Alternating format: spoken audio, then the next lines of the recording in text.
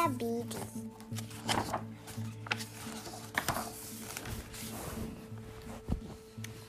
This is the story of Rosie Revere, who dreamed of becoming a great engineer.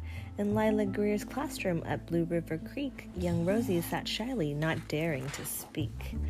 But when no one saw her, she peeked in the trash for treasures to add to her engineer stash. And late at night, Rosie rolled up her sleeves and built in her hideaway under the eaves. Alone in her attic, the moon high above, dear Rosie made gadgets and gizmos she loved. And when she grew sleepy, she hid her machines far under the bed where they'd never been seen. When Rosie was young, she had not been so shy. She worked with her hair swooping over one eye and made fine inventions for uncles and aunts, a hot dog dispenser and helium pants. The uncle she loved most was zookeeper Fred. She made him a hat to keep snakes off his head, from parts of a fan and some cheddar cheese spray, which everyone knows keeps the pythons away. And when it was finished, young Rosie was proud.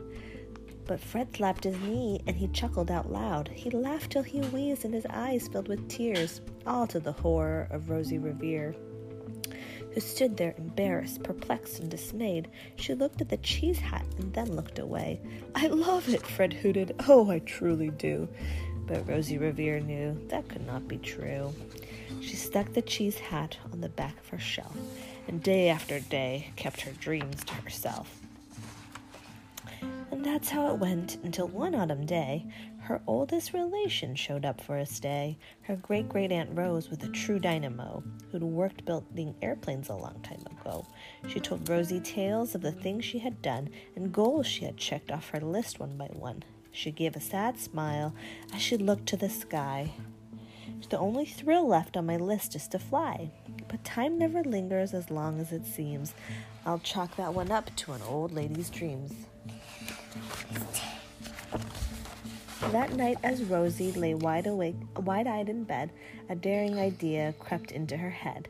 Could she build a gizmo to help her aunt fly? She looked at the cheese hat and said, "No, not I."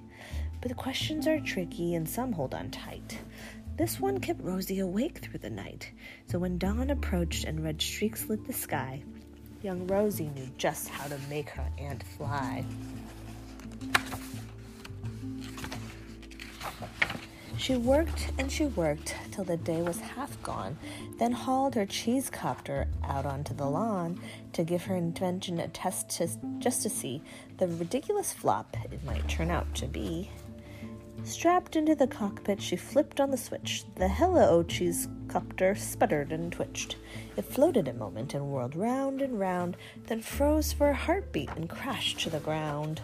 Then Rosie heard laughter and turned round to see the old woman laughing and slapping her knee. She laughed till she wheezed and her eyes filled with tears, all to the horror of Rosie Revere, who thought, "Oh no, never, not ever again will I try to build something to sputter or spin, or build with a lever, a switch, or a gear, and never will I be a great engineer." She turned around to leave, but then Great-Great-Aunt Rose grabbed...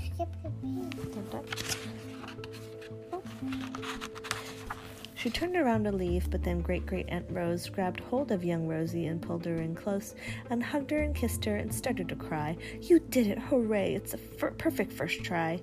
This great flop is over. It's time for the next." Young Rosie was baffled, embarrassed, perplexed. "I failed," said dear Rosie. "It's just made of trash. Didn't you see it? The cheese copter crashed." "Yes," said her great aunt, "it crashed, that is true. But first it did just what it needed to do. Before it crashed, Rosie, before that, it flew." "Your brilliant first flop was a raging success. Come on, let's get busy and on to the next." She handed a notebook to Rosie Revere, who smiled at her aunt as it all became clear.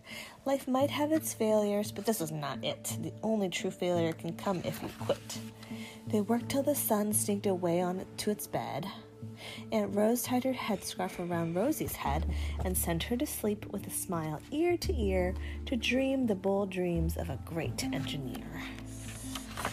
At Blue River Creek, all the kids in grade 2 build gizmos and gadgets and doohickeys too. With each perfect failure, they all stand and cheer, but none quite as proudly as Rosie Revere. The end.